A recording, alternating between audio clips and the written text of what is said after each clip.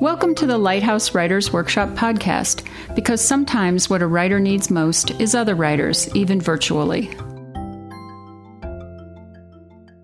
The Draft Reading Series celebrates the diverse and talented writing in our workshops that hovers around a given theme. They happen once per 8-week session, every winter, spring, late summer, and fall. Writers in workshops are drafted by instructors and sent to the front lines to read their work. The theme of the Draft 25.0 is a generation thing, and the draftees are Jovan Mays, poetry, Wesley Webb, screenplay, Anna Hoagland, online fiction, and Liz Westerfield, advanced memoir. Thank you for coming for the Draft 26.0. How many we had? It's a big number.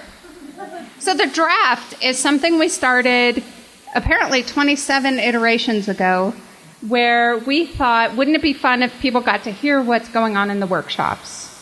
I mean, ostensibly, that's fun, right? To hear what's going on in the workshops.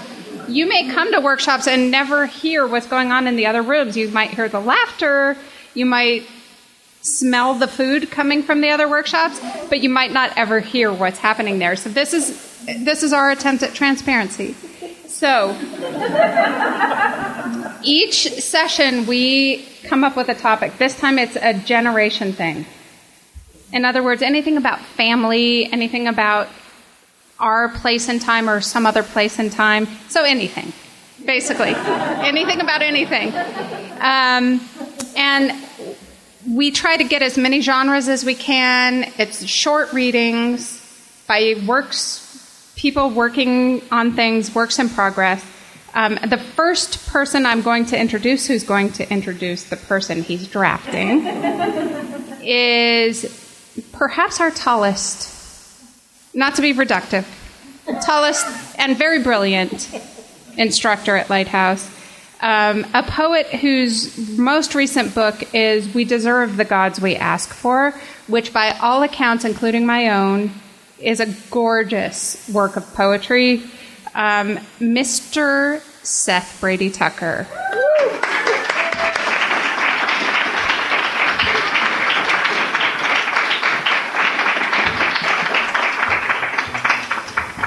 Hello.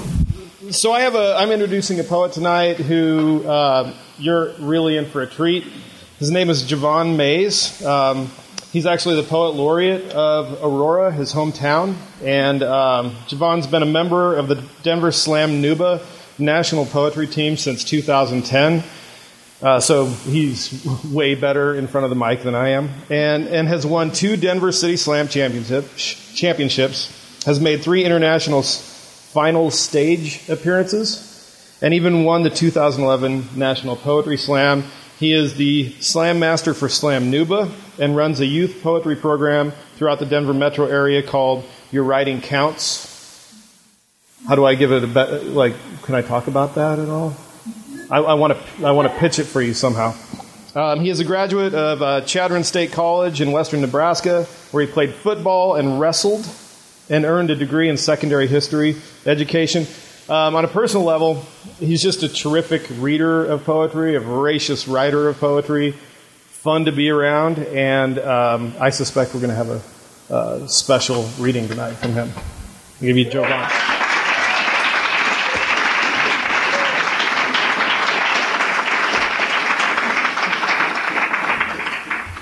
Hi. To Queen's Brooklyn blackness, flying Led Zeppelin. The record screamed in the crate like a newborn discovering the distortion in its scream. Question: how do you love something that was clearly stolen from your rhythm's piggy bank? Answer: you redecorate it as an ode, knowing that Bonham rolled up Jimmy's pages, filled them with Robert's plants till they John Paul Jones into the hearts of America the way we never could. Ever wonder how people from gardens and fields love Beatles and Stones, like roaches and brick, like Brooklyn, like across the pond. This is what blues look like when it crosses oceans. Iceberg bouncing, shipwreck stories bleeding from the Mississippi, engulfed by the masses, spaceship to a garage in Aurora, Colorado, where two suburban black kids wanted to learn their dad through vinyl. Saw a blimp burning, blew off the dust, and began learning the tree ringology from this LP. There, we scaled the black mountainside of my grandfather's cancer and his last 10 days to live. We learned about the good times and the bad times, the breakdowns of communication and the dazed and the confused. You see, this is for the black kid who can't stop rocking the black keys. This is an ode for you. White kids who drank your grandest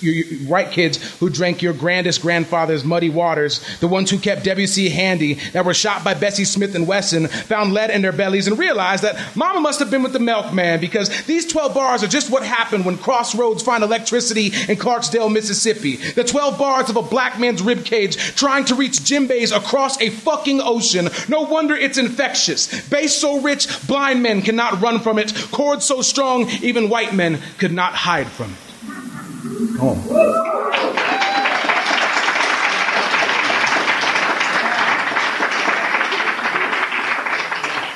Atticus, said Jim Bleakley. How could they? How could they do it?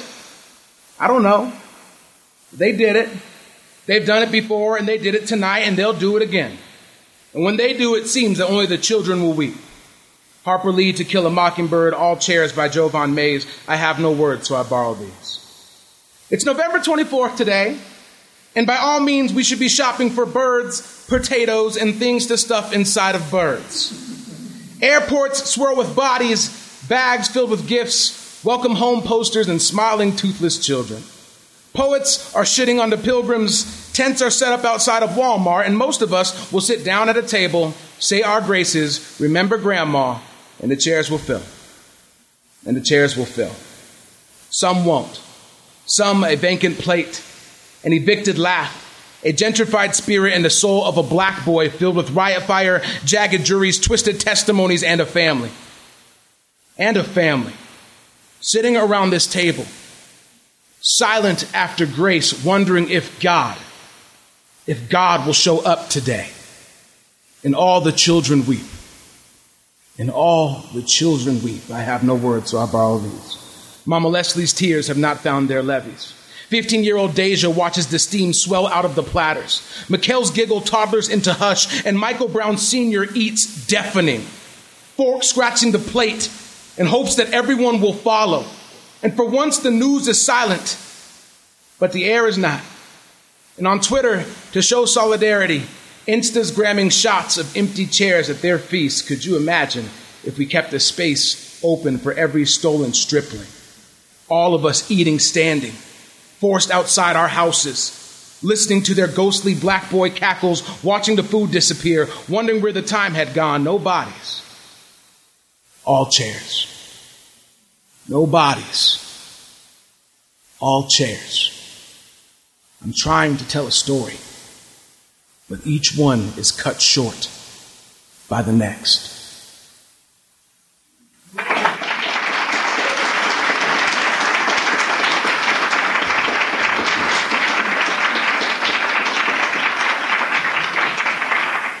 So I cheated a little bit.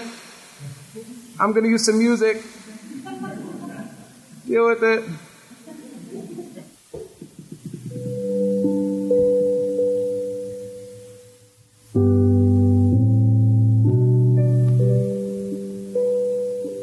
My grandma. She wasn't the Bengay and Matlock type. Nor is she some expert in household chore techniques or even chocolate chip cookie recipes. She didn't have an oversized grumpy cat or some undersized chirpy little dog, but there are parakeets within her heart that kept her company when loneliness set in. See, she grew up in Pendergrass. I guess that's somewhere in north central Georgia, so just deep enough in the south that one could actually see the surface. As a child, she would love to observe the flight patterns of turkey vultures. She loved the way that their feathers frayed through the southern sky because where she was from, they were the only things breaking the color line. The experts say that these buzzards share the same soaring shadows as bald eagles, so sitting there, feeling like a carcass, simultaneously she found freedom. So her mother put her and her sister on the first feather that they could find up north because she heard that up there, Jim, he doesn't clip his crow's wings. So her mother became the first Nubian in Queens to own her own palace. This was way back when there was actually enough Big Apple to go around the table. In 1995, on a family vacation, I went to visit this place for the first time. Upon anticipation of patio rocking chairs, bear claw bathtubs, and cypress floors, I was greeted by a hoarder's paradise. Priceless papers were piled to the ceiling. The only place to sit was on the back patio, and there, surrounding all of us, were stacks upon stacks of bird cages. Hundreds of them, no birds, just wrought iron bridged by welding joints in Victorian fashion. All of these devices of entrapment were constructed in such beauty, I didn't know what to think, you see. Last week, I was at the thrift store, and I came across a vintage bird cage. I stood there staring and wondering, why is there so much beauty here? And that took me back to my Nana, and how it must have felt losing her son, husband, and the civil rights movement at the same time. And I began to think, what better way to defend for someone's freedom than to collect those things that trap us by leaving just one less cage in the world and ensuring another scene of formless flight. So I started to wonder, how many people did this woman set free? Was she my father, with a one-way Greyhound ticket in hand and sunglasses on the back of his neck, preventing him from pausing in the past, could head to the Mile High so he didn't have to feel that low again? Was she the miracle that made my mother follow him to the mountains? Did she swoop my grandfather out of cancer's misery? Does she hold the keys to my throat? Did she stitch my cousins into the Blue Angel, Air Force Falcons that they became? Could you feel like you won the civil rights movement in your own backyard? Let me tell you something. When your time comes, how many people will you have selflessly unshackled? How many doors did you leave open? How many bars did you bend or file through? Did you make sure that the perches around you went unoccupied? Did you tend to their feathers? Did you feed them enough wisdom before their takeoff when the caged bird sings? Do their hymns rattle the locks, or do you swallow their tunes when the doves cry? Do you add any weight to their tears, and when that rooster crows, did you empower it to fly? Nana, why'd you have to go? When we sat around your coffin, I think we all knew that your soul was soaring above us. Your feathers, they must have been fraying that sky, because everyone in attendance was just a cage that you collected.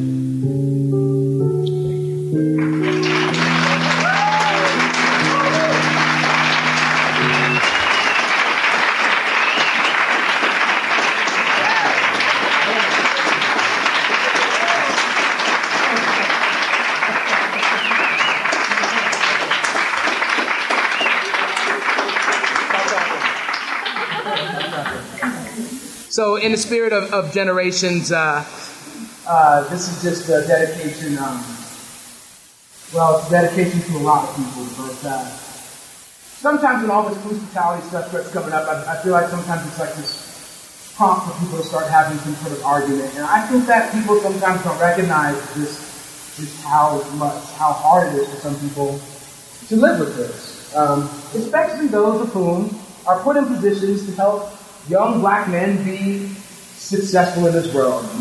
I don't know how to have that talk. I would much rather talk about the birds and the bees with my 15-year-old nephew than have to try to tell him that I don't know why he might get ripped from this planet for no reason. This is my final poem, and I guess a dedication to the generations that we're talking about. I'm going to be using some music from the movie 12 Years a Slave. Thank you for being a great audience. Today, we're going tuxedo shopping for my nephew, Kevin. He's 15 years old, and naturally, he wants the gator skin shoes and the hot pink tie. I'm optimistic. But he comes out of the dressing room, and my 2-month-old nephew, Kason, stretches his baby arms to the sky and lets out a giggle. Hold on a second. Now you can see me. Thank you. And lets out a giggle. And I guess this is just how decisions are made in my household. On these days, we are all black boys. All smiles, all aspirations, bright brown-eyed figuring this world out. Learning how to perfect our hair, our jump shots, our end zone dances, our mat games while your mama makes you put grease on your elbows. We laugh explosive, teeth barely grown in. We ask questions as things we already know. We want to be famous and see the world, like kids do. From church skinny ties to flat-billed hats and matching shoes, from finger waves to Gumbies, mini froze to dreadlocks, fresh fitted. The freshest of the fresh, ready to grab her hand during couple skate or bring home a report card. On these days, we are all black boys. All body bags. All filled with holes. All autopsies. All unrecognizable, baptized in sirens and secrets, unaware that others could supersede our skin's darkness. On these days, we are all black boys. Our spirits drifting into the night sky. Nephews, cousins, uncles, aunties, black boys. On these days, even grandfathers become boys. They stumble back into time when the narrative was the exact same.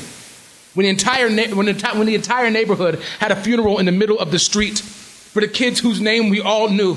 Mother crying in the backdrop, and black boys watched other black boys become asphalt. On these days, even sisters become boys. Only knowing how to teach them how to find the right partner when they're stolen. When they're stolen, it feels like you're breathing molasses air. Eric Garner air. It travels through your body like a horse carriage casket lowered into your chest, breathing. It's so heavy on these days, and on these days we're all black boys, but especially the black boys. Ignorant and unaware as they should be. Emulating their favorite rapper, athlete, or man in their life, so full of effort, so willing to try, so unsure of the world's ways, maybe wanting to be a police officer one day, a doctor, the president, hoping they could steer this thing in the right direction. That he could stitch his best friend back together, but he has no idea that he's growing up so fast. He can only see it in the way that they see him. Patrol cars are more hungry.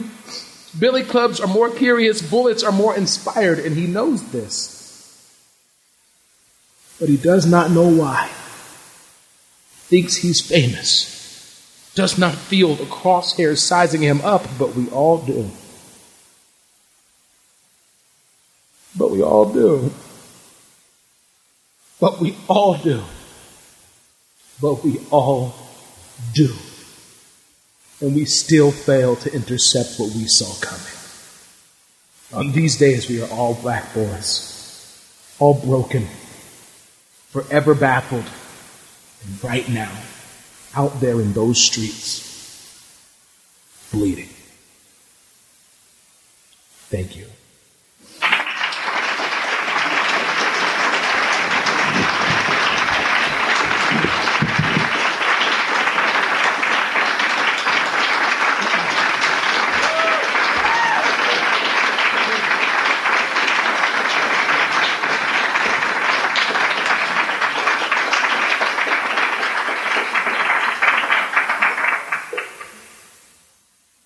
Thank you, Javon. I feel like we can already say we knew him when.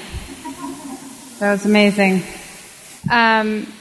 Next up, one of my favorite things about hiring teachers at Lighthouse is hiring people who have taken the workshops.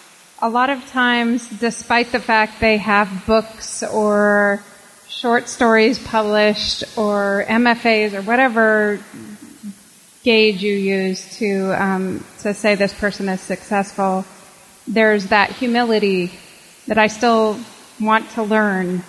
And this person was just a gorgeous writer from the beginning and took a couple workshops, was also teaching at CSU and elsewhere where she got her MFA. One of my favorite short story writers is going to be introducing one of her students And she teaches in the online program at Lighthouse that you might not know that we have, but we do. Ms. Jennifer Wortman.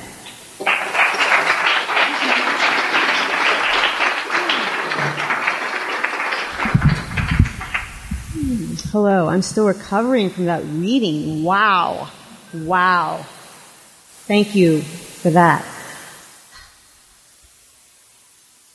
So, the brief biography is not necessarily the snazziest way to begin an introduction, but I'm going to begin my intro to Anna with one, because in her case, I think it's germane. Anna Hoagland hails from the Berkshires in western Massachusetts.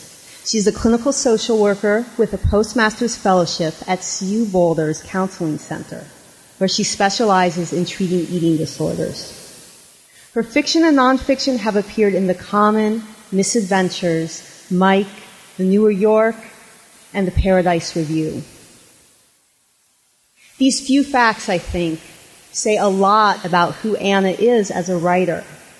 Her rich sense of place, her compassion, and psychological insight, and her accomplished prose.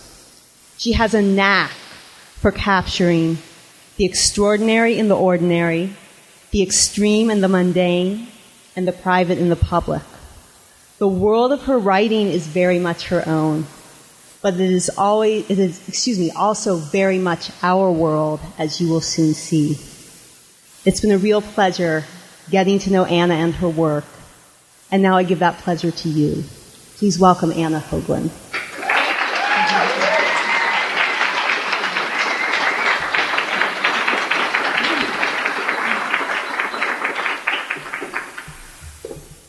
Thank you. So exciting to be up here. And thank you, Jenny. And I'm going to give a shout out to Erica Krause as well, who's not here tonight. She was my other Lighthouse teacher. And you both have just been invaluable to me. I know I just met you in person 5 minutes ago. But you have still helped me a lot. There, that sounds on now. Okay.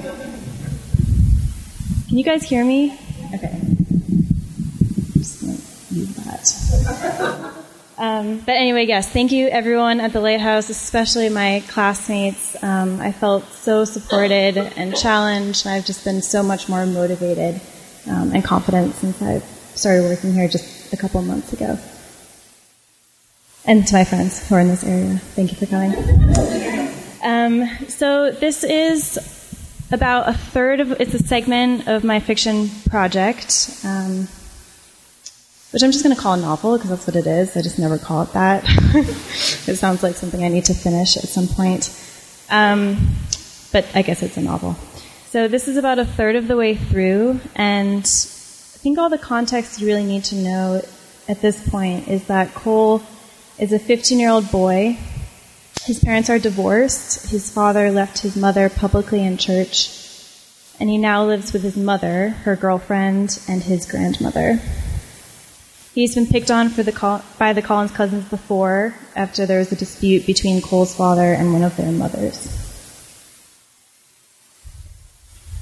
They meet by chance in the woods behind the high school in early September, both wandering the trails to avoid finding a table in the cafeteria. Cole watches the sun and the leaves and examines the veins of those windblown to the ground. John Kuramoto is eating his tuna sandwich on the stone wall. He tells Cole about chlorophyll and how he read somewhere that fall will come early this year, and winter too. Soon their meetings become a sort of secret. Not that they agree that it's a secret, but they understand it would be a betrayal to say it aloud to someone else without checking with each other first.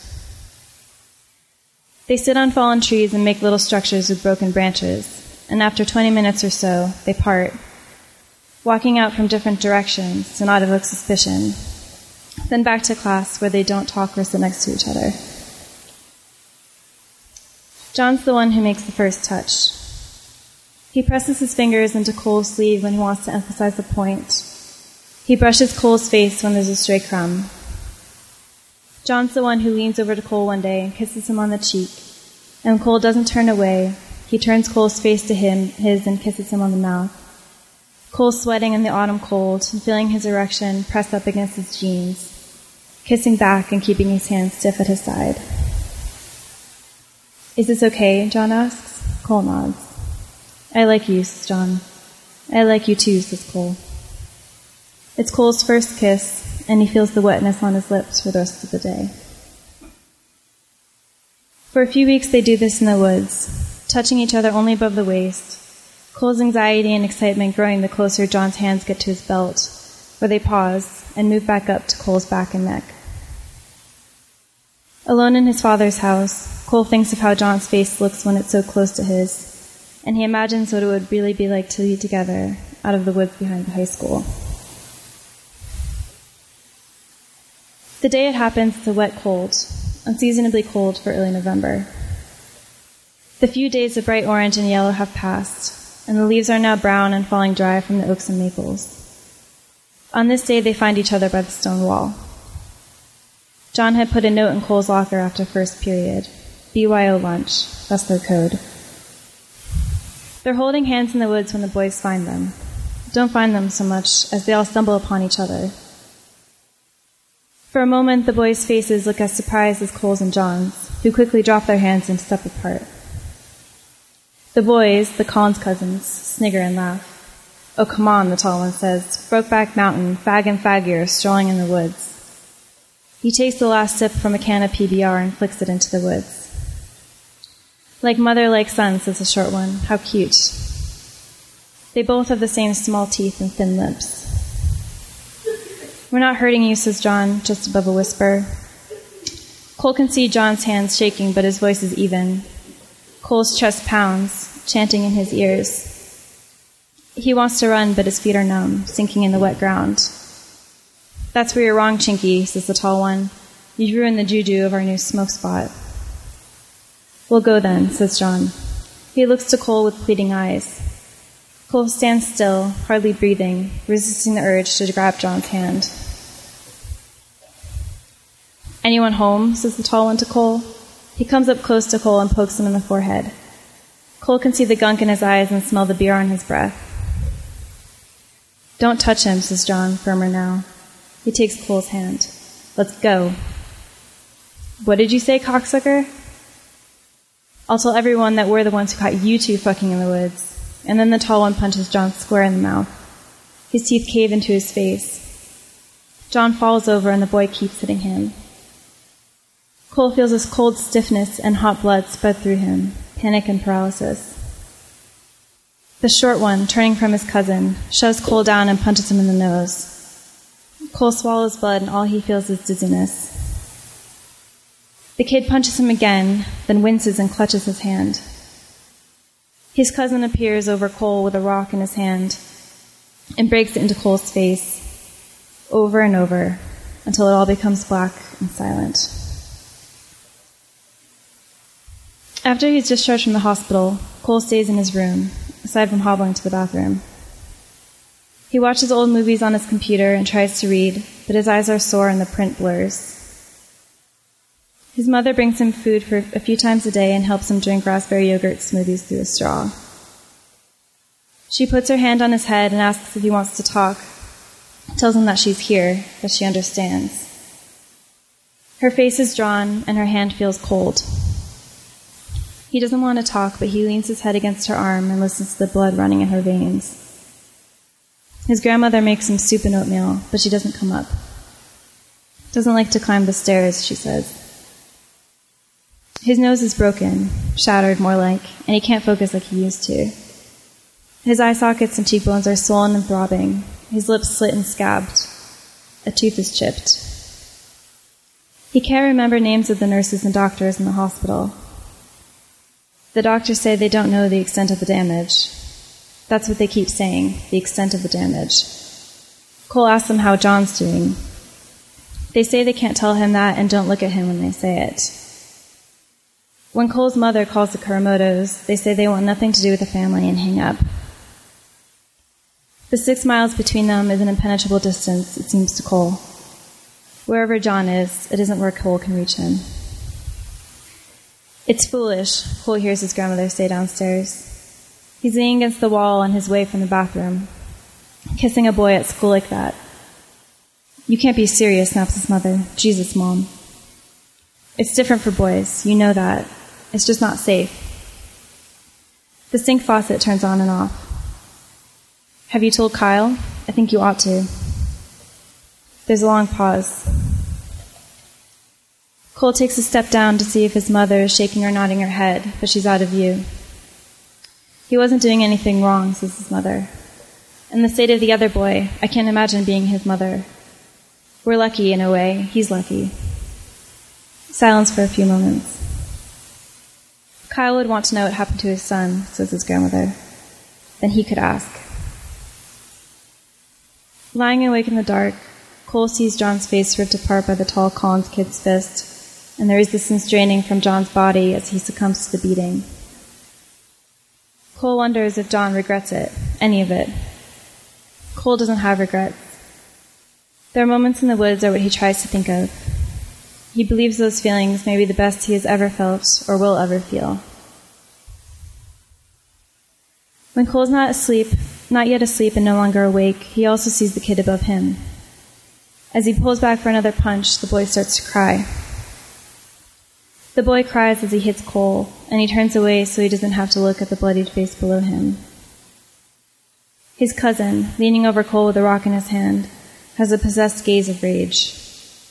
There's something else in him.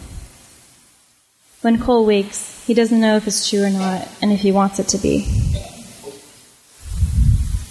After several days, there's a knock on Cole's door. Before he can answer, to tell his mother that he isn't hungry or cold and he doesn't need anything, the door opens and the boy walks in. Cole sits up. The panic pounds in him and he opens his mouth but doesn't speak. I'm Kenny. Kenny Collins, the boy says, his voice shaky. The door was open. He looks pale and scared. Cole stays still. I can go, the boy says and turns to the door. What do you want, says Cole. I'm sorry, says Kenny. I'm sorry for what I did. It was wrong. Cole watches him. The boy shifts in his feet. His face becomes red and he looks down. Shouldn't have beat you so hard and left you like we did. He sounds like he repeated this aloud to himself on the way over. Cole notices the yellowed bruises along the boy's knuckles. The boy puts his hands in his pockets. Tim doesn't know I'm here. I know he's feeling real bad too, but he won't say it. He gets like that sometimes. Beats on me too. He's the one who called the cops and told them that you guys were in there, he adds, with a look like he didn't mean to let that out. Did you tell them it was us? Cole shakes his head. Out his window, he can see his mother and grandmother stringing Christmas lights in the big pine tree at the end of the driveway. What happened to John? He got beat pretty bad, broke a bunch of bones. Kenny looks up and meets Cole's eye. They're saying he's blind. Cole feels a red fury come up in him, from his stomach to his chest and through to his fingertips. His body feels tight and hot tears come to his eyes. A pressure builds in his throat and he begins to scream, a guttural howl. He clenches the blankets at his sides and kicks his feet up and down, pounding them into the bed. The sound from his mouth feels foreign and strong. Kenny jumps back at the shriek, runs from the room and down the stairs, and slams the front door behind him. And Cole keeps screaming and clenching and kicking until he becomes so exhausted that he falls asleep, face stained with salty tears and his throat dry and empty. When he wakes up to the sun rising out his window, he walks to the bathroom and looks in the mirror. His face is a pale yellow, still swollen and misshapen. He puts his finger to his cracked nose and pushes in, feeling the nerves throughout his body rush there. He holds his breath and adds more pressure. His head is light and spinning. The pain abandons the rest of his body for the time being. He heads back to bed, where he lies for hours. His face throbs and his mind is numb. He waits for the sun to go down again and pretends to sleep when his mother peeks in. With closed eyes, he feels closer to John in his darkness. Thank you.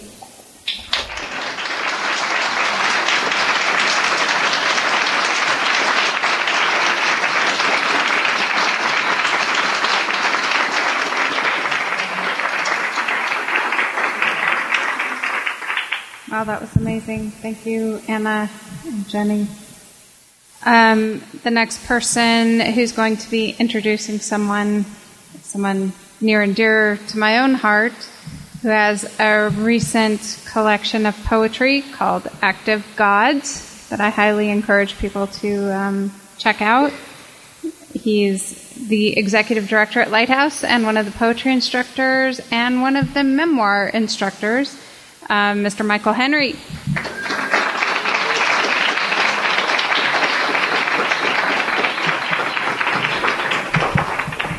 Wow. Pretty good so far, huh? Yeah. I love the draft. It can be an intense experience, as you've probably noticed.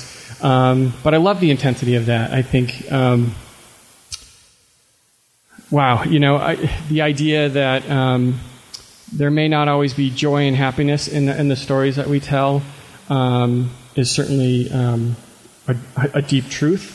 But I think in the telling and sharing of our stories with one another, we find maybe not necessarily happiness or giddiness, but we find a sense of communion and grace. And I think this has been a great example of that. I feel very lucky to be a part of this community and to hear these powerful stories. So thank you for that. So Andrew and I, when we first started Lighthouse, like a billion years ago, 17 years ago, I think it was, we had a loft downtown, and we bought a really big wraparound white couch, which people told us was very, very dangerous. And we co-taught all the classes, and so people would come to our loft, and they would sit on the white couch, and we would run the workshops. I was like 17 at the time. It was really kind of fun. So. And we met Liz Westerfield and her husband Scott Kinnaman back then. They were in their young, they were like 18 and 19 too. So we were all just young and hanging out, and it was great. They were wonderful. They were a power couple, and we aspired to be a power couple just like them. They were both incredible writers and just fun. I don't know. They made you feel happy, and. I was so excited always to have them in workshops, and we still quote them. Andrew and I quote some of the things that they've said in class. I always like to quote Scott. Scott's a poet, and he took my poetry workshop, and so I like quoting him, quoting Christopher Reeve playing Superman. So if Andrew says something to me, I sometimes will say, "Well, I don't know about that, Lois," and so it's always really fun. So I teach poetry and memoir, and this past session I taught the advanced memoir class, and Liz signed up for it, and I did a little jig. I was so happy, because I am Irish, Can you tell? Yeah. I know it's not St. Patrick's Day. I was very happy, because I had read her writing a while ago, and I was like, I want to hear more about this story. It's a fantastic story. And I think with the generational thing, and this happens to me in workshop all the time, I feel like I learned from the students. We had a fantastic group. They were so intelligent, such good writers. They had all just fascinating stories.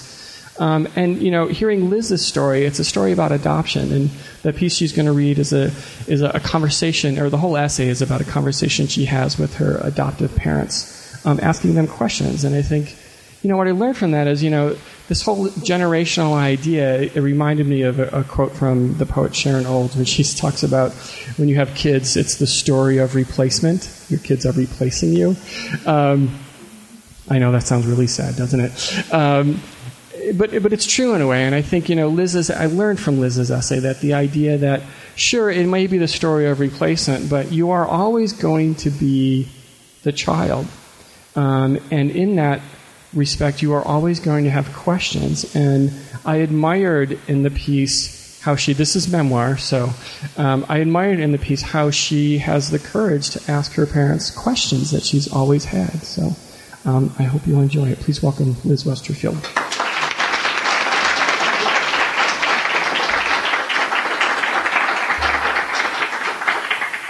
Thanks, Mike. It's great to be back at Lighthouse after kind of a hiatus of like 15, 16 years. And we really had a great memoir group.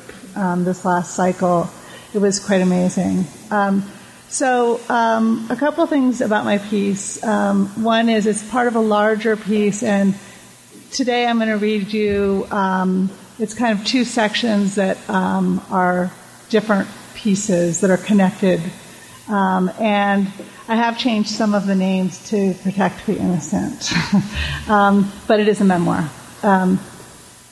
I remember the day my mother drove 1 block down the hill to the beach and without a walker slowly, carefully navigated the rickety walk to watch as kids played in the water. She'd been coming to this beach since she was 2 years old. She no longer lived up the block in the house that her grandfather built. Lines of age graced this house near the Connecticut shore, and it was sometimes hard to tell if it was charming or neglected. She now lived in a nearby retirement community in her own apartment that she had painstakingly decorated. At the end of the day, she had dinner and a glass of wine, and then drove back. I used to think about it as a habit so entrenched that it couldn't fail. But really it was a risk. She carefully balanced herself getting into the car and barely made it home. The next day when I called her, she answered the phone groggy with the gravelly voice of a very old man. "Is this my mother?" I say. "Yes, it's me." She tries to laugh. I feel dizzy and have to lie down. It doesn't matter what happened next, but she would never drive again or walk on her own. I thought about that for a long time afterward. One day she held fiercely onto her life as it was. The next, it wasn't that life anymore. Months later, I gently pushed my mother's wheelchair from the nursing care center to what we call the other side, which is where she used to have an apartment until she had what she refers to as her episode. The pub is a small, dark-paneled room that is intimate and inviting, and as it fills up, it becomes noisy and difficult to hear. Mom is extraordinary as she pushes herself physically and cognitively, desperate to stay connected and engaged. Remarkably, she greets most people by name. She's persevered through Parkinson's, this crazy disease that continues to throw impediments in her way. She still paints, and she has so many friends that my daughter says, "When I grow up, I hope I have as many friends as Nani." "Where did you go and what did you look into?" she asks. I show her pictures from my trip to Kansas City. She studies them carefully. I had wondered what kind of a building I had lived in for the 2 months that I was on my own as a baby there before I was adopted. I had learned that it was the hub of TWA, and flight attendants on their days off came to hold the babies. It haunts me to think about rooms full of babies, not yet adopted, and I had somehow imagined it as a white, pristine building that was very hygienic. Instead, it was a tan brick building that was spare and lonely, with a plaque that read, "Former site of St. Anthony's Home, staffed by the Sisters of Charity and Catholic Family and Community Service, 1955 to 1986. As Mom scrutinized the building, she didn't recognize it, which is not surprising because she maybe spent only an hour there more than 50 years ago. As she talks, the words come out very slowly, each word stretched to its limit, and I pause to allow her the time to fully reflect. She sees how important it is to me. She notices the tape recorder. I ask her the questions I've never asked before. "So what was it like when you went to go pick me up? We had all these fancy blankets and things and just headed home, and I held you with Dad driving. Because there were no child seats, right? You held me in your arms? I held you. So what was it like when you went to the building where you picked me up? What were you thinking?" "We were thinking, well, we can't wait to see you. We didn't see pictures of you or anything." "Oh, you didn't?" "No." "What did you expect?" "They picked out one they thought would be good for us." "How did they pick out the right baby?" "I don't know." "Was it a big decision for you to decide to adopt a baby?" "Oh, yes, we tried and tried, and we were about to get one in Cincinnati. We had all the paperwork done, and then Dad had to take a new job, so we moved to Kansas City, and then we had to start all over again getting the information." "Was it always going to be a baby girl?"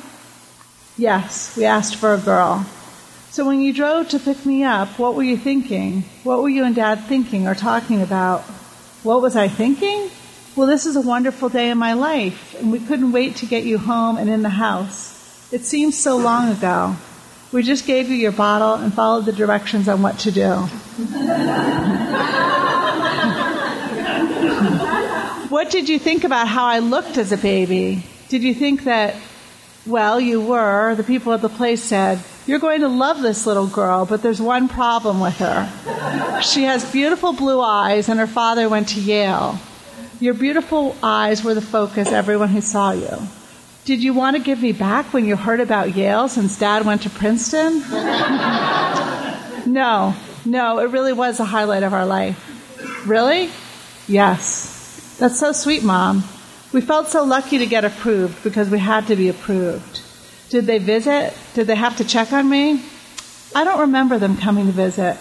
Maybe they came before. Yes, they do that, a home study. And you passed. We passed with flying colors. Wow, thanks for picking me up, Mom. We could have dumped you out the window. She laughs. Later, my husband says, so why were you so shocked that your mom said it was the highlight of her life? I don't know. I just couldn't really believe it. It helped a lot that she is at a point in her life where she doesn't have the energy to try to please me. So that made a really big difference. That she said that when she wasn't visibly trying to make me happy. When I listened to her, I understood things in a completely different way than I have ever understood them before. She's never said that to you before? My husband wonders.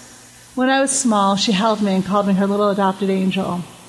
I always knew how much she loved me, but in some ways I did not understand what it was for her to go and kind of receive what was maybe the biggest present of her life. I didn't understand that adopting me represented that to her. I think maybe I understood that because my mother really wanted things to be as normal for me as possible, and she didn't want to burden me with that. It's funny, my husband says, because when I heard the tape, it didn't surprise me at all that your mom would say that. I don't know if your dad in some moods would have, but I would have assumed she would say that. The interesting piece is your surprise. Going through the papers on my desk today, I realized that Leslie Elliott, my biological grandmother, must have died by now. When I go to look up her obituary, I see that she died several years ago at the age of 96. It's an odd feeling to recall that the only time I spoke with her, I lied and pretended to be someone else to spare her feelings.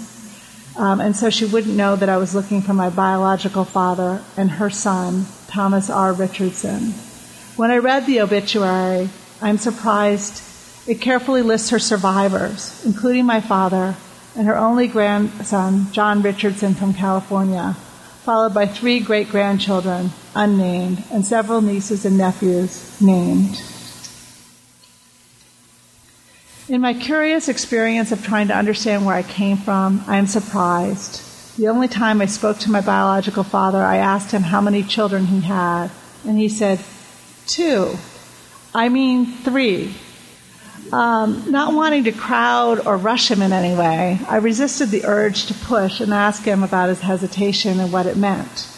At the time, I wondered if he was counting me in at the last moment. Yet now, as I read the obituary, there is only one child listed, which puzzles me. It seems like Leslie Elliott didn't know about her son's other children, the 2 with his current and longtime wife. And in addition, there are 2 of us that he had on the side. I learned from my biological mother that in addition to fathering me, he fathered another child with a different woman at the same time. When I Google now, I look at the many John Richardsons in California. Among them, I find an entrepreneurial digital and audio producer in Santa Monica. The idea of him feels cozy and familiar. My husband is a video producer, and we lived in Venice, adjacent to Santa Monica, for many years. I imagine what kind of conversation we might have, how it might lead to instant recognition on many levels. But I have great difficulty finding a photograph of him, and I start to wonder why I have to grab on so quickly to this idea of a certain kind of John Richardson. I find another John Richardson who makes things. His furniture is funky and appealing, combining found, high-quality furniture with particle board drawers that he makes, a kind of mashup. I study the chest of drawers on his website and imagine one in my house. I could have one, I think.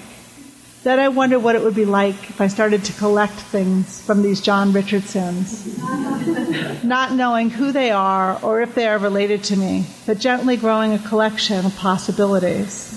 It begs the question of who I want to be and who I want to be related to, or if I even want to determine ultimately who the real John Richardson is. It could be more private, a collection of pieces or items that represent possibilities, not limitations. Then I stumble on an image of John Richardson that looks like me, like my father. He shares the same pale blue eyes that I have never before seen on anyone else, and that I long searched for when I went to look for my biological parents. I take out one of the few photos I have of my father, grainy and bleeding color from my printer that is unaccustomed to printing photographs. I see how their noses and chins and even eyes, though different in color, seem similar somehow. He has a kind face, and we look alike. It says that he's a pastor of a friend's church. But I think it's okay. It looks like a Quaker church. Even then, I know I'm not really acknowledging what I am thinking, because I don't recall Quakers calling themselves a church. It is admittedly a reach, a stretch for something that is familiar. Instead, I go to the church website and I see that it is fundamentalist and evangelical, a path that, at least in my mind, is hard to match with California. He has 3 children, which is what the obituary alluded to, and he has a Twitter account that I click onto. I notice how much he talks about his family and celebrates outings and concerts. I note that we have attended some of the same concert tours. I go back to the church's website and note the excitement about group adult baptisms. For some reason, this is a big signifier to me. It feels falsely exuberant and filled with pretense and sad. I feel that it would be impossible for me to have a relationship with anyone who took part in this. Still, I can't quite leave the page that shows how to contact John Richardson. It feels tantalizingly easy. As I piece together the story in my mind, I don't think father and son have a real relationship. Where did the Christianity come from? Later, when I unpack my story to my husband, Scott, he says, it seems like maybe he wasn't a really good guy. Scott is referring to my biological father. The limited one-time phone call I had with my biological father was a bit cold, and he seems to have specialized in getting women pregnant. Sometimes I agree with Scott that there's something probably a bit wrong with Tom Richardson, but I'm not ready to give up. When I see his wife on the internet, she looks sweet and tender, and I think, how could she be married to a Tom Richardson that was heartless? When I go to her Facebook page, which has security settings that are far too strict, I see that her favorite movie right now is a movie about Alzheimer's, and I wonder if Tom Richardson has Alzheimer's. I worry that time is running out and that it may be difficult to know what I want to know. Thank you.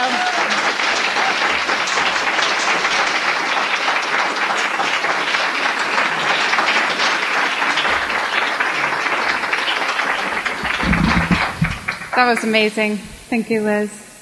I feel like so much in our culture today asks you to look at kind of dollar signs and bottom lines to tell you whether you're doing the right thing or not. And I feel like the readings by Jovan and Anna and Liz, and I'm sure this next one, tell me that we're doing the right thing. And it just makes me grateful. Thank you for that. Next up is Mr. Alexander Philippe, who will be introducing our final reader. It's going to be a multimedia experience. Alexander most recently finished Dock of the Dead, which is out and around. Is your new documentary out yet, the Hitchcock one? The Hitchcock documentary is in the works. Come to LitFest to hear more about it, but it is about the shower scene in Psycho. Spoiler alert, but what a talented and wonderful person we met in the early aughts. He sat on the white couch for his interview. He was barely 12, and we never looked back. Mr. Alexander Philippe.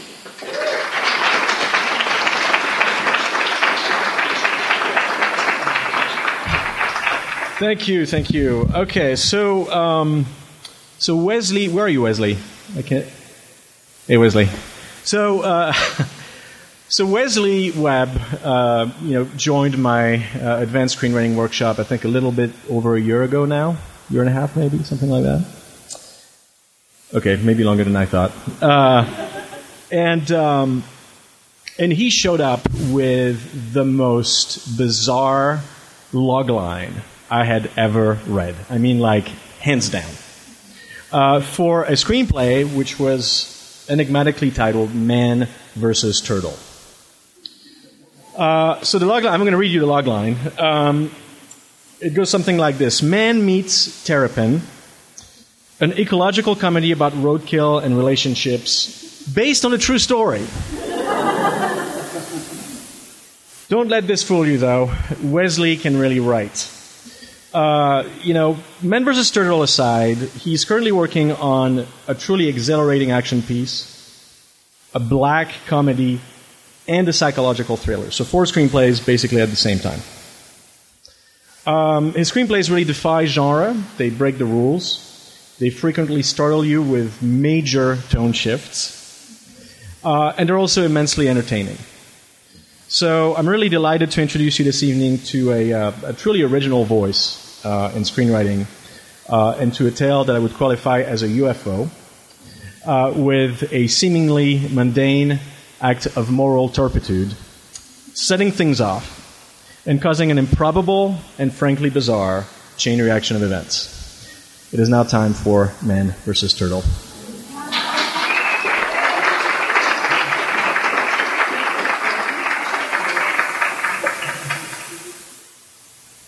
Fade in. Exterior, county highway down. The road is quiet. A turtle crawls on the asphalt, nearing the center line. The car nears and zooms past the turtle. In the car, Mark, 40s, looks in the mirror. Girls, did you see that turtle back there? In the back seat, Charity, 10, Harmony, 8, stop picking at each other. They look over the back of the seat. Ooh, big one. Take a picture. Yeah, take a picture, Dad. We'll do more than that. We'll help it across the road. Yay! On the road, the car brakes, makes a U-turn, returns slowly. Mark pulls in on the packed dirt, driveway towards the road. Stay in the car. I'll bring him over and you can see him up close. Mark steps from car, looks both ways, waits for a couple of cars to go by. The girls kneel on the back seat. They're excited, clutching cheap digital cameras. A pickup truck approaches. Mark glances at it, back at the turtle. The turtle drifts across the center line, crushes the turtle. Pop! Shell fragments and bloody body parts fly in all directions. Son of a bitch! You asshole! The girls turn and sink out of sight. Begin wailing. In the truck, Route 20 grins, keeps driving. And another one bites the dust. Oh yeah, 4th one this week. At the car, covering his mouth, Mark turns slowly away from road. He returns to car, settles in the driver's seat. I'm sorry you had to see that. We almost saved it. Oh, Daddy. Why? Daddy? He reaches back, pats each girl reassuringly. Listen, next time I see a turtle, I'll stop and we both save it. Was it a girl turtle or a boy turtle? I don't know, sweetie. Buckle up. We're just minutes from Granny's place. Mark backs the car onto the road and leaves. Exterior, Granny's house day. Mark pulls in, parks in the driveway, on the porch. Mark knocks on the door. He and the girls wait. Granny, 70s, emerges, grabs her granddaughters in a big hug. Oh, there's my babies! Yay, Granny! She hugs Mark, then leans back, worried, studies his face. Son, are you okay? Huh? What'd you say? Yeah, I'm okay. Just dragged down during my energy. Well, come in and unwind. I spent all morning baking treats for y'all. Actually, do you mind if I bring in my laptop and work on a quick email? Just something on my mind, and then I can do that. Oh, that's fine. You do whatever you need. At the dining table, Mark hunches over his laptop, typing rapidly. In the kitchen, Granny and the girls bake cookies and laughing. Oh! Mark stops typing, sits taller in chair. Dear editor, please publish my letter to the driver of the Dodge pickup driving on Hendricks Road at 5 p.m. on Friday. I don't know what that poor turtle crossing the road ever did to me. What lessons did you plan to teach my kids? That life is full of cruel jerks who will destroy a harmless creature in a second? Exterior, small town Main Street, afternoon. An old tractor putters past a modest one-story building.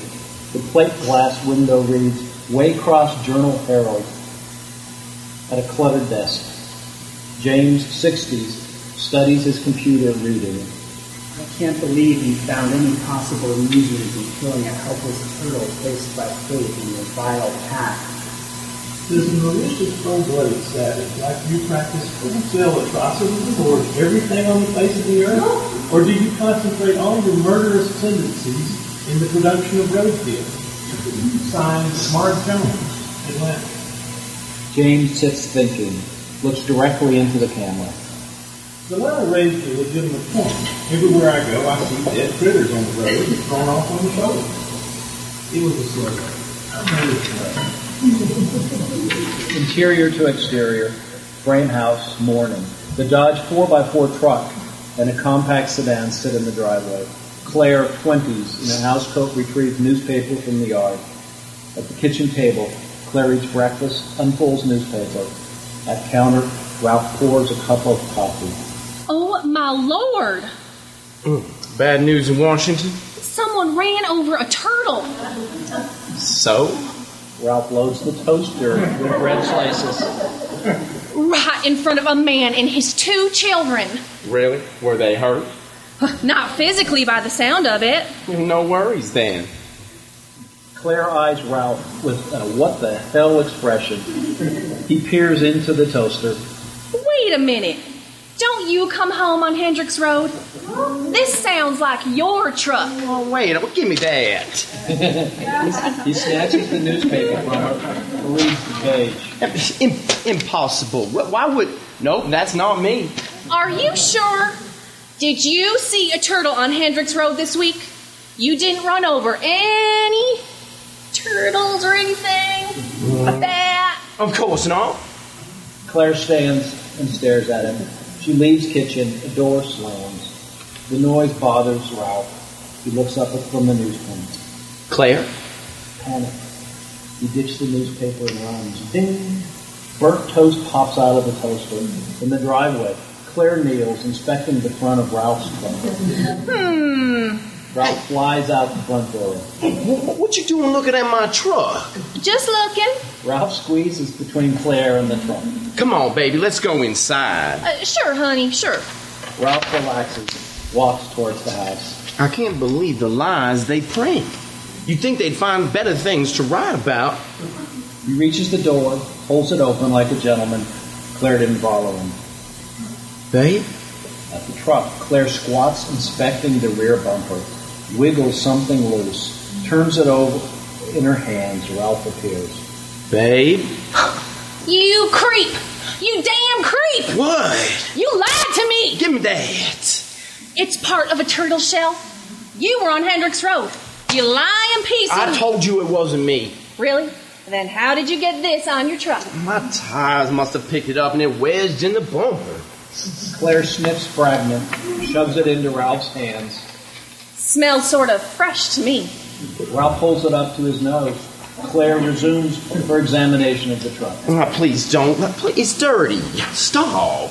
He reaches for her. She slaps his hand. Don't touch me.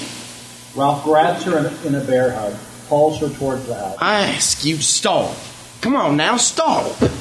Claire kicks and bucks in his arms, then relaxes. All right. Enough. Let me go. Ralph releases her. Just calm down, okay? Peace. He extends his hand, palms up. Okie dokie, big man. She reaches for his hand. Oh, by the way, this looks like animal guts. Just thought you should know. He stalks back inside the house. He looks at the red goo in his palm. In the kitchen, Ralph scrubs his hands in the sink. Claire enters wearing a nice dress and white gloves. Want to go to church? Now, you know that's not my thing, Claire. I'm going to pray for your perverted soul. Maybe you ought to go and pray for that turtle. Oh, animals don't have souls. Oh, really? How would you know? Show me in the Bible where it says they don't. Well, Right. Exactly as I thought. Interior, church day, a small church, barely big enough for 100 people if they take turns breathing. The walls painted white, no stained glass windows, the old pine pews unpainted. Today's congregation has only 30 people, mainly elderly and middle-aged, all in clusters in the front pews. As the hymn ends, Ralph and Claire slip inside the rear doors and sit halfway down behind all the other congregants. Preacher in his 50s stands at the pulpit.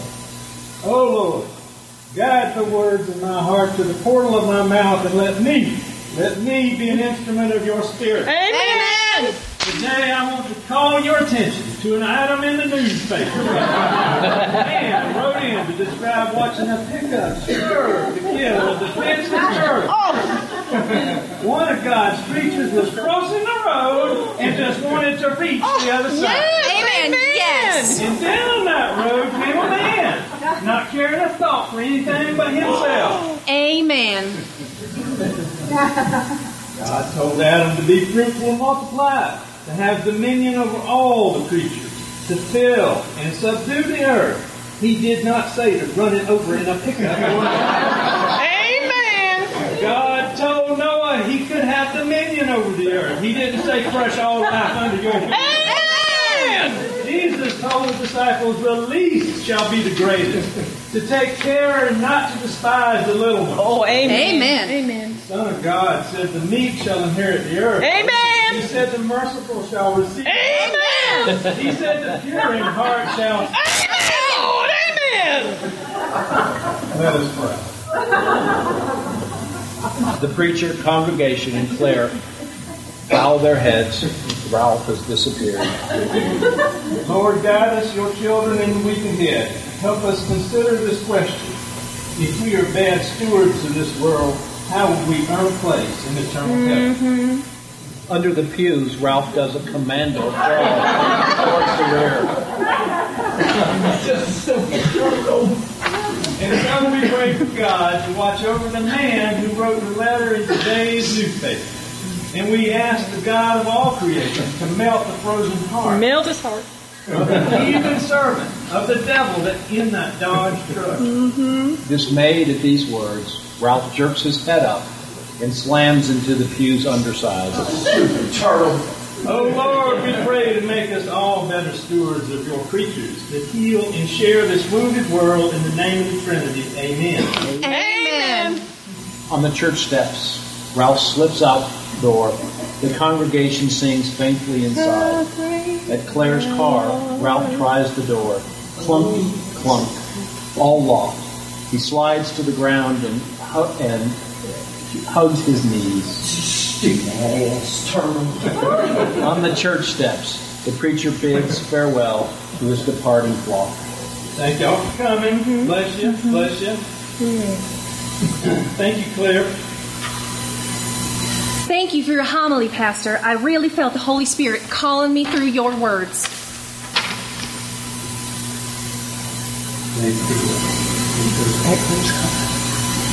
Okay, at Claire's car, she comes around the fender, jumps at the sight of Ralph. Oh, what are you doing?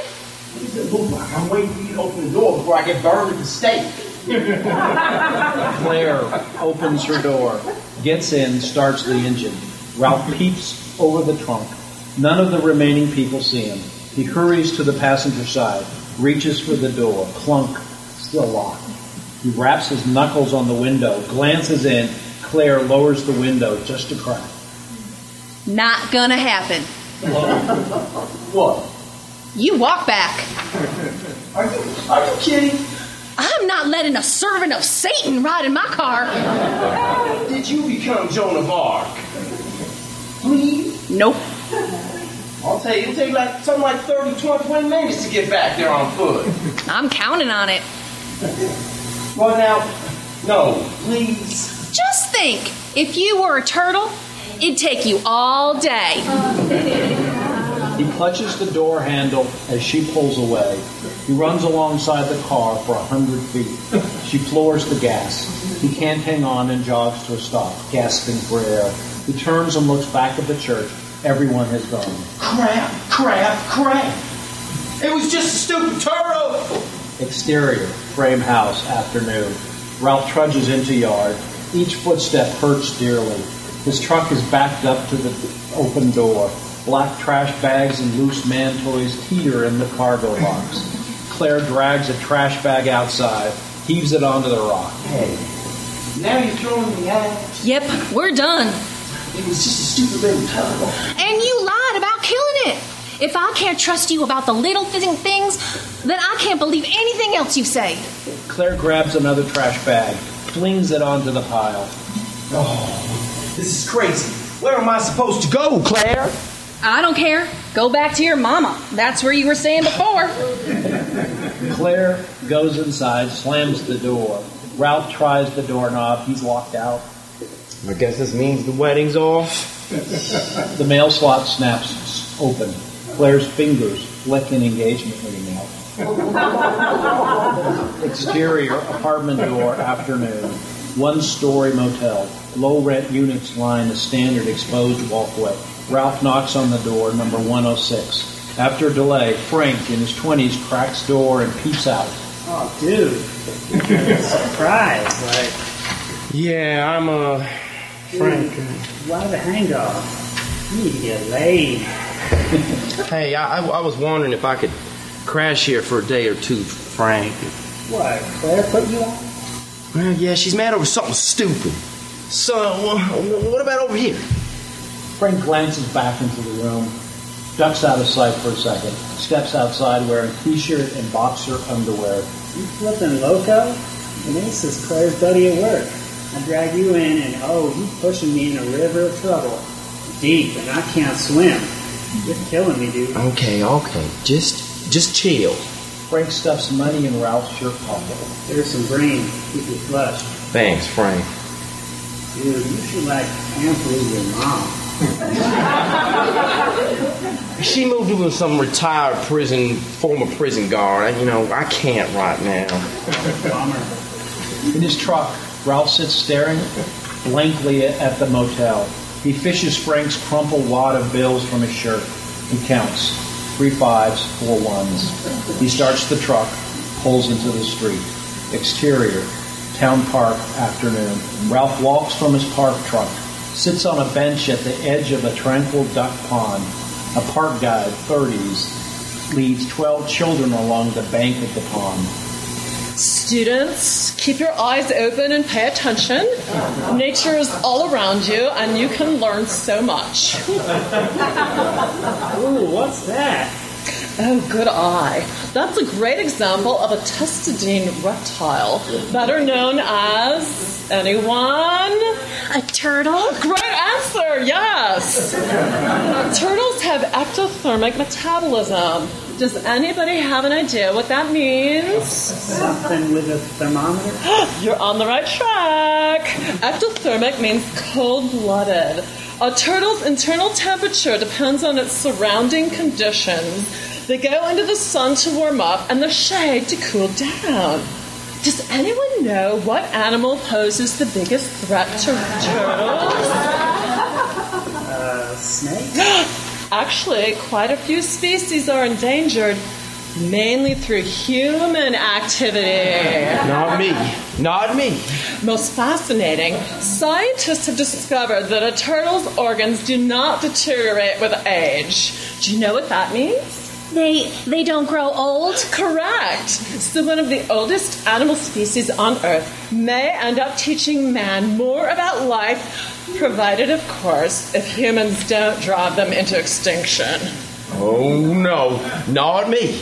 Now, Not me. After mating, They have sex? Oh, yes, sir. After mating, the female digs into sand or mud and lays its fertilizing eggs. The temperature of the egg determines the sex of the hatchling. High temps for females, lower temps for males. Wicked awesome. Ralph looks at his hands. They're clenched fists. What the? My hands. My hands. They're turtles. Oh! Parking area. A passenger van. Fern's Nature Tours on side. The children stare from window. Nearby, the guide talks to a policeman and two EMTs. The guide gestures towards the duck pond. At the bench, the policeman approaches with his hand on the holster. The EMTs follow several steps behind. They find the bench empty and look around. Hey, I guess you're off the hook till he shows up again.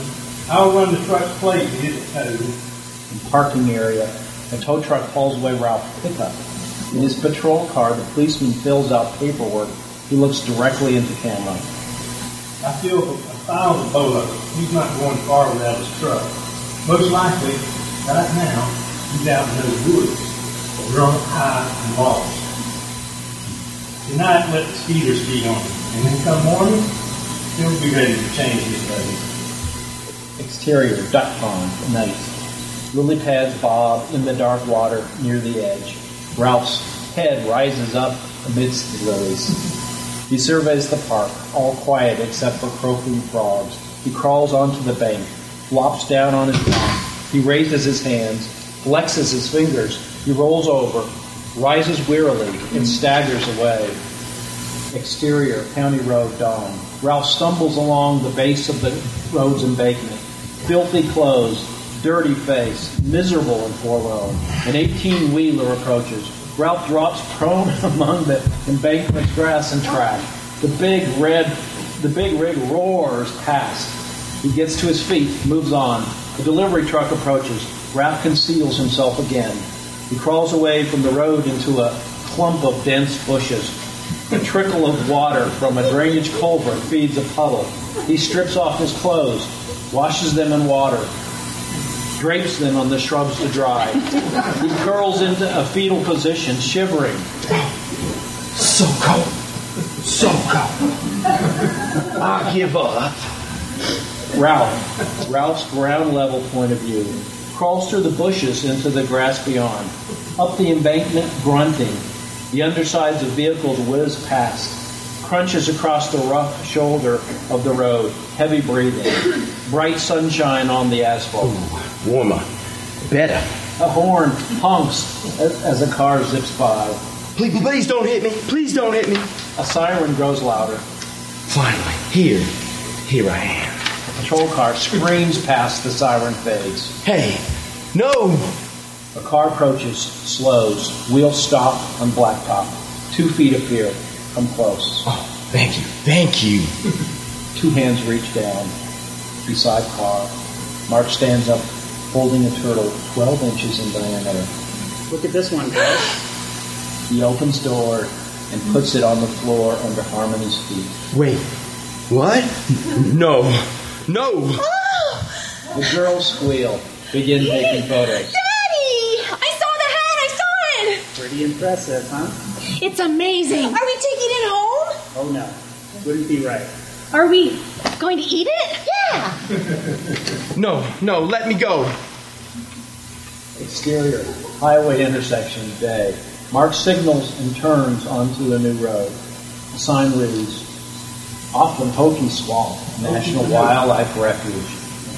Besides Bayou, Mark places Ralph, the turtle, on the ground. You're free. The turtle extends legs and crawls away. See you later. Bye, friends. Bye-bye. Stay away from the road. Happy trails. Good luck. Mark and his girls depart. The turtle pauses and listens. The only sounds, the murmur of nature, birds, insects, frogs, and something else. Scrape. A larger turtle appears, moves around Ralph. Howdy, stranger. The new turtle scrambles onto Ralph's shell. What are you doing? Wait, you're a boy. Whoa, does that mean I'm a... Passionate reptile copulation begins. Oh, ooh, oh, baby, wait. Don't stop now. Come on back.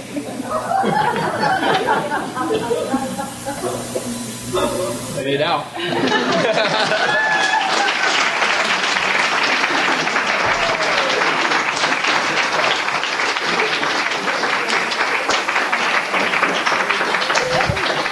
That's a cycle of life right there. Thank you to all the readers tonight. They were all amazing. Jovan and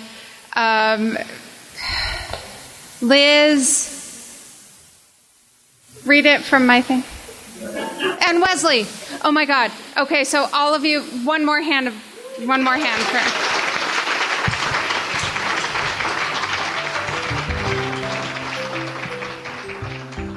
Lighthouse would like to thank the following generous donors that make events like this possible: the Scientific, Cultural, and Facilities District, the National Endowment for the Arts and Artworks, Colorado Creative Industries, Denver Arts and Venues, and many others. For more information about Lighthouse Writers Workshop, please go to lighthousewriters.org.